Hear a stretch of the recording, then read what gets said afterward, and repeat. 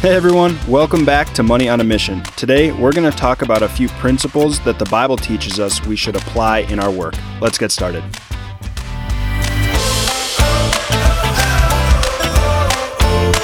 With all the challenges money brings, how can we manage our finances in a way that aligns with our values? To answer this question, I've looked to mentors, books, and most importantly, the Bible. Join me as we seek to glorify God and love others in the way we manage our finances. This is Money on a Mission. All right, welcome back. Last time we talked all about working and earning. We covered why we should work and said the Bible teaches us that work is to provide for yourself and for your family, to provide for others, to provide value to your community, and most importantly, to glorify God. And when we work, we should make sure that we enjoy our work, we work really hard, we are patient, and then we be successful and give all the glory to God. So now that we know why we work and how we work, the Bible also teaches us a few principles that we should apply within that work. And today we're going to cover 3 different topics on that. They're not directly related to each other, but they all fall under that same umbrella of working and earning. So we're going to talk about 3 things. First, the type of work that you do. Second, how to take a Sabbath in your work. And third, the proper treatment of workers or employees in the workspace. So let's get right to it. First off is the type of work that we should do. In this, we see similar themes to ones that we've already covered a few times, especially in the episodes on things that are more valuable than money. But today we get to apply a handful of the verses specifically to our work. So the first quality that our work needs to have is righteousness. Our work should be righteous. We covered this verse in episode 3, Proverbs 10:16. The wage of the righteous leads to life. So the wages that you are going to earn from righteous work is going to be so much more life-giving than from unrighteous work. All right, now a few new verses that specifically apply to work. Jeremiah 22 verse 13 says, "Woe to him who builds his house by unrighteousness and his upper rooms by injustice." Habakkuk 2 verse 9 says, "Woe to him who gets evil gain for his house." Proverbs 11:18, "The wicked earns deceptive wages, but one who sows righteousness gets a sure reward." And Proverbs 20 verse 17, "Bread gained by deceit is sweet to man, but afterwards his mouth will be full of gravel." These verses show us that unrighteous work will not fulfill us. The Bible says twice in these verses, "Woe to him who gets evil gain." The wicked earn deceptive wages, but on the other hand, the righteous sows a sure reward. We are so much better off doing work that is righteous in nature, work that glorifies God, work that you would be proud to tell somebody about, that you would be proud to talk to your family or your church members about because they know that the work you're doing is right. The product that you provide, the service that you provide benefits people in a good and positive way. And these are just along with all the other principles that the Bible would teach about what it means to be righteous, what it means to act in a way that is in accordance with what God teaches us and asks of us in alignment with his character. In this category, we can see a few examples from the Bible. The first is one of the 10 commandments. Exodus 20 verse 15 says, "You shall not steal." We should not be making a living or making our money by stealing it. Zechariah 5 verse 3 also says, "This is the curse that goes out over the face of the whole land. For everyone who steals shall be cleaned out according to what is on one side." So, despite it being unrighteous, God says here in his word that for him who steals, it will be wiped out anyways. So that money that you're going to make or that benefit that you're going to get from stealing something as opposed to working in a righteous way, 1, is going to dishonor God, and 2, isn't going to last you anyways. So, do not steal to make your money. Okay, the second example of unrighteous work is one that is difficult even to talk about. I think we can all accept this in our society, but because it appears in the Bible, I'm going to read these 2 verses just so we make sure that we know this is not a righteous way to earn any money. Amos 2 verse 6 says, "Thus says the Lord, for 3 transgressions of Israel and for 4, I will not revoke punishment, because they sell the righteous for silver and the needy for a pair of sandals. Those who trample the head of the poor into the dust of the earth and turn aside the way of the afflicted." A second verse on this is Joel chapter 3, verses 5 through 7. "For you have taken my silver and my gold, and you have carried my rich treasuries into your temples. You have sold the people of Judah and Jerusalem to the Greeks in order to remove them far from their own border. Behold, I will stir them up from the place which you have sold them, and I will return the payment on your own head. These verses show us that it is absolutely wrong and unrighteous to make money, to make work, to have any association with the business of selling people. Slavery is an absolute tragedy. God created all people equally, and the fact that it still exists today absolutely breaks my heart. I believe that everybody listening to this podcast is on the same page here, and these verses make it absolutely clear. We should have nothing to do with this business. Instead, the work that we do should be righteous. We should treat people well, we should provide good services, we should glorify and honor God and love others in the work that we do in a righteous way. All right, let's move on to the next trait that we should find in our type of work. Our work should be honest. Deuteronomy 25 verse 15 says, "A full and a fair weight you shall have, a full and fair measure you shall have, that your days may be long in the land that the Lord your God is giving you." Proverbs 11 verse 1 says, "A false balance is an abomination to the Lord, but a just weight is his delight." And Proverbs 20:23 says, "Unequal weights are an abomination to the Lord, and false scales are not good."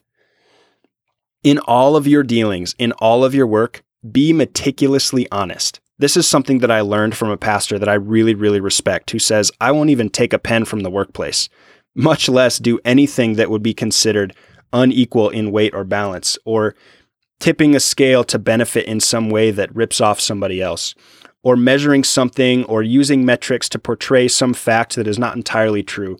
We should be meticulously honest to the detail and do everything possible to portray the full and honest truth about our product, about our service, about the business and the dealings within the company, about everything that goes on in the purview of your workspace. Be honest and be filled with integrity in all that you do. Okay, and finally, for our type of work, the work that we do should provide values to others as opposed to extort money from them.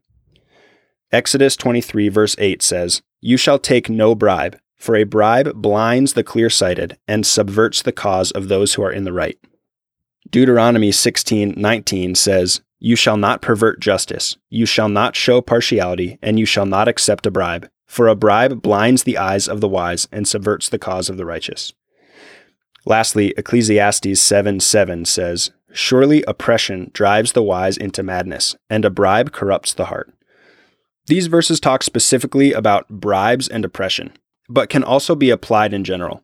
If you are in a position to actually accept bribes, maybe politics, law enforcement, government, anything like that, the simple answer here is don't. Don't be purchased for a price in order to do something that is unrighteous.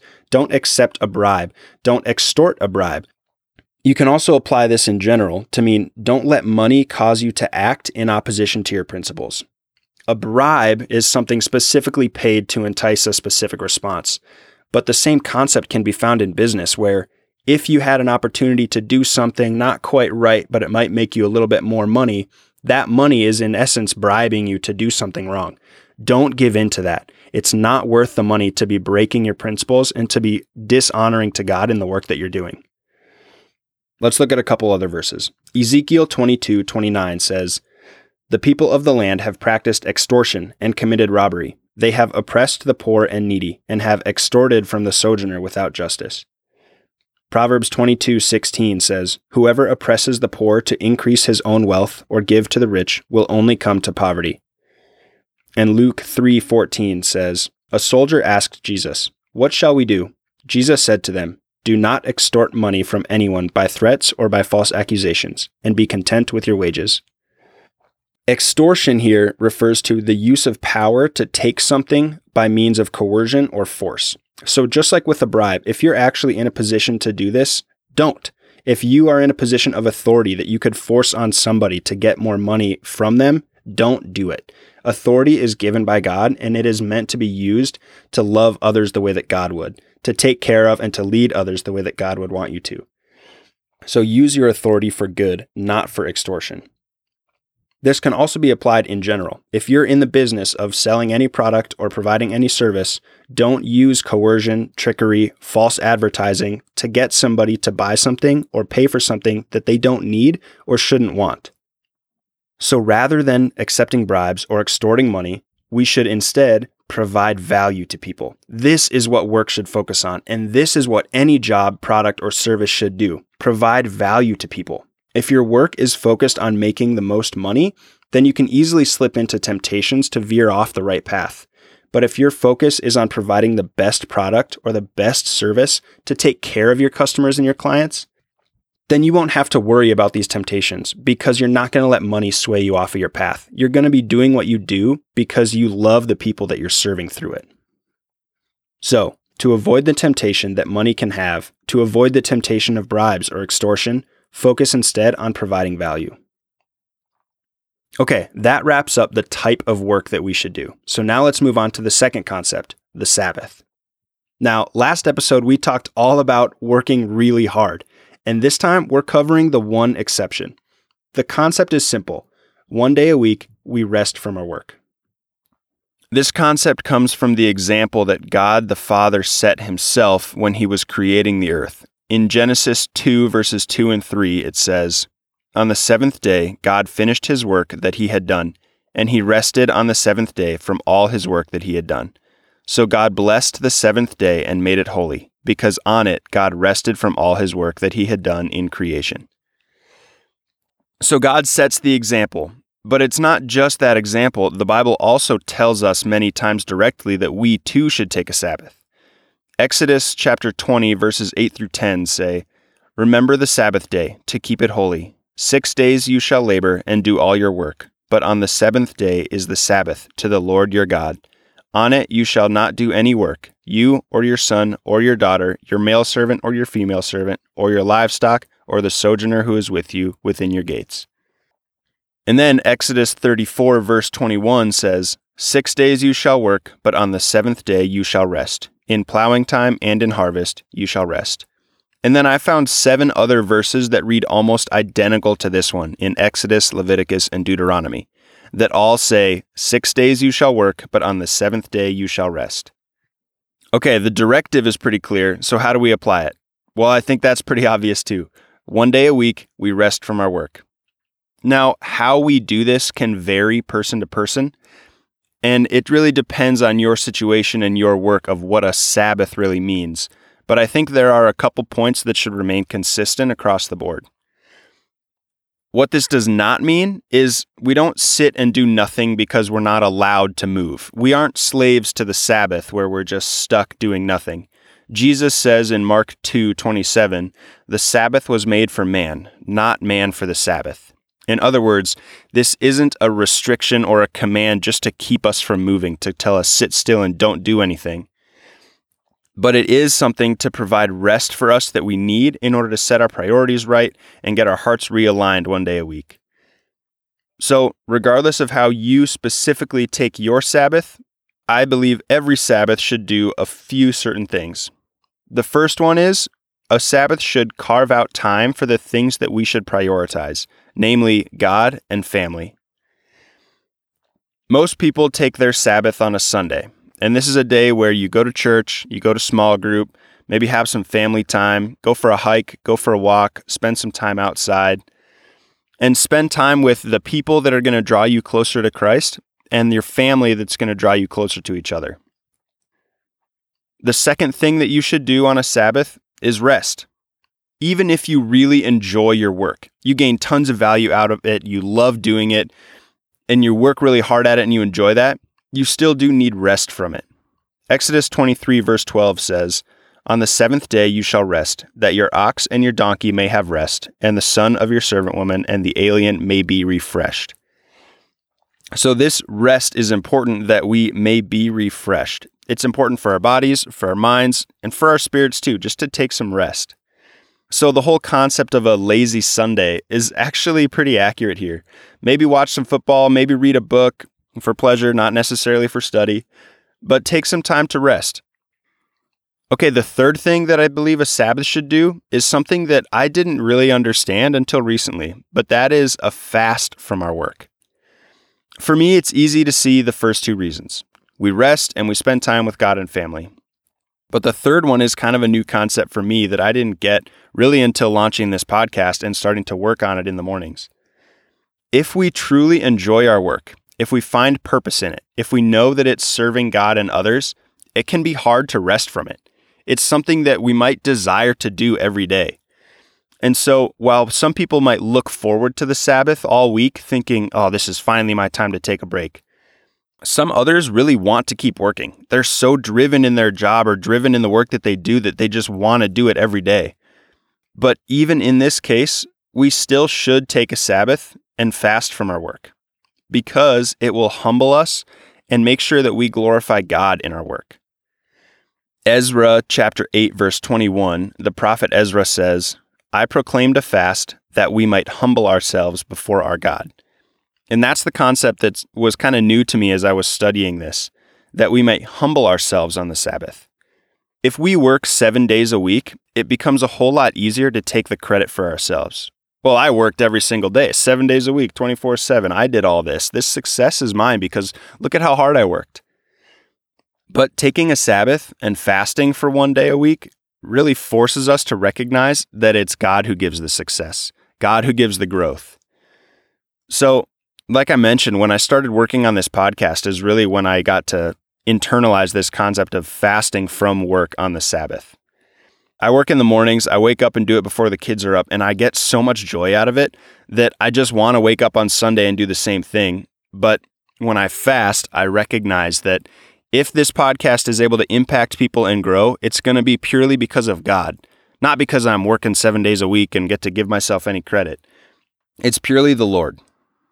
Okay, so to wrap up the concept of the Sabbath, the Bible teaches us that we should devote 1 day a week to the Sabbath, where we don't work. This gives us time to be with God and with family, gives us an opportunity to rest and be refreshed, and allows us to fast from our work to ensure that God gets the glory for the fruits of it. All right, that wraps up the Sabbath. So now let's transition to the third concept or the third principle that we should apply in our work, and that is the proper treatment of our workers. So there's a couple things that the Bible says should be consistent in the ways that we treat employees if you're in a position to be employing other people. The first is we should hire able, God-fearing, and trustworthy people. This is first seen when God tells Moses to hire some men to help him out with his leadership of Israel. Exodus 18:21 through 23, God says to Moses, "Look for able men from all the people, men who fear God, men who are trustworthy and hate a bribe, and place such men over the people as chiefs of thousands, of hundreds, of fifties, and tens, and let them judge the people at all times. Every great matter they shall bring to you, but any small matter they shall decide themselves. So it will be easier for you, and they will bear the burden with you. If you do this, God will direct you, and you will be able to endure, and all this people also will go to their place in peace." So in this, God describes the ideal workers as able, God-fearing, trustworthy, and hating a bribe, or basically honest and based on integrity. And then God says, give them authority over your business. They can bring the big things to the boss, but for the normal operations, they should decide themselves, and they should be workers that are trustworthy enough to make those decisions and have it align with the vision, the goal of the leader and of the organization. And then the result of this, God says, is it will make it easier for the boss. They will bear the burden with you. You'll move forward together. And then God will direct you. You will be able to endure, and your affairs will carry on in peace. That's a pretty good result. So I'd say this is pretty good advice. Okay, let's look at what happens when you do the opposite. Proverbs 26:10 says, "Like an archer who wounds everyone is one who hires a passing fool or a drunkard." So if you don't hire good people, but you hire fools, you're like someone just aimlessly shooting arrows in every direction. You not only miss the mark, nothing gets accomplished, but people get hurt. So hire good people, trustworthy people, God-fearing people that can bear the burden with you, and it will go really, really well for you because you're working as a team for the same mission and doing it well together. Okay, once you hire those able people, how should you treat them? Well, the Bible says a couple things about that. First, Genesis 30 teaches us that we should pay a fair wage. In this passage, Jacob works for a man named Laban. And before Jacob leaves to return to his home, Laban says in verse 28, "The Lord has blessed me because of you. Name your wages and I will give it." So Laban recognizes the blessing of a good worker, and so he offers to reward him with a good wage. And this is how we should treat employees too. Pay them well for what they deserve for the good work that they're doing. James 5:4 says, "Behold, the wages of the laborer who mowed your field, which you kept back by fraud, are crying out against you, and the cries of the harvesters have reached the ears of the Lord of hosts." So if you're holding back wages that those workers deserve, they're going to cry out against you, and they'll be a witness against you. And the workers will cry out, and those cries will reach the ears of the Lord. Pay your people well. Pay them what they deserve.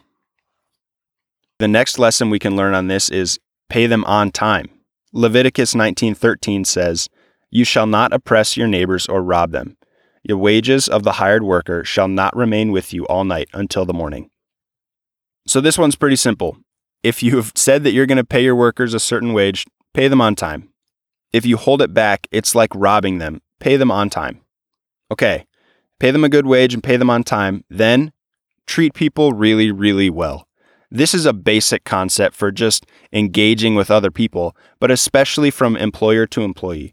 Treat them the way that the Bible tells us to treat people. With love, with respect, with righteousness, dignity, believe the best, and act in their best interest. I don't need to go into many verses on this because this is one of the biggest lessons in the Bible as a whole, simply how to love others. All I'm saying here is this concept from the Bible definitely needs to be applied within the context of working and earning, especially in the ways that we treat each other in the workspace and the way that an employer should treat the employees. For more on treating people well, don't just listen to a podcast about money. Go read the Bible as a whole, specifically the Gospels, where Jesus teaches his disciples how to love like he does. So there we have it. Let's wrap up. 3 topics that are somewhat unrelated to each other, but all fall under the umbrella of working and earning money. The first, consider the type of work that you do. It should be righteous, it should be honest, and it should provide value to others. Second, honor the Sabbath. Prioritize God and family, get some rest, and fast from your work so God can have the glory.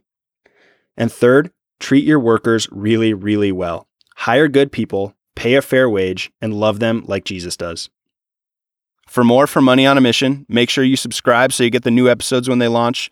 Also, if you think it's worth it, add a rating and a review. A 5-star rating does a lot to boost the podcast and help it to reach more people. Next, head to the website, moneyonamissionpodcast.com, where you can find show notes with all these Bible verses we talked about and more, and a place to enter your email so you can join the newsletter. Third, I'd love to engage with you on Instagram. My username is Ned Kingman. Like and comment and shoot me a direct message if you have any questions or topics you'd like to hear on the show. And finally, most importantly, please share this podcast. If you've gotten any value out of this episode or think it can provide value to anyone you know, hit the share button, text this episode to a friend, or send them a link to the website. I need your help. Let's work together to make sure we can impact as many people as possible and change the way our generation manages money. I hope and I pray that you've been blessed through this episode, and I can't wait to see you next time. Until then, glorify God, love others, and always manage your money on a mission.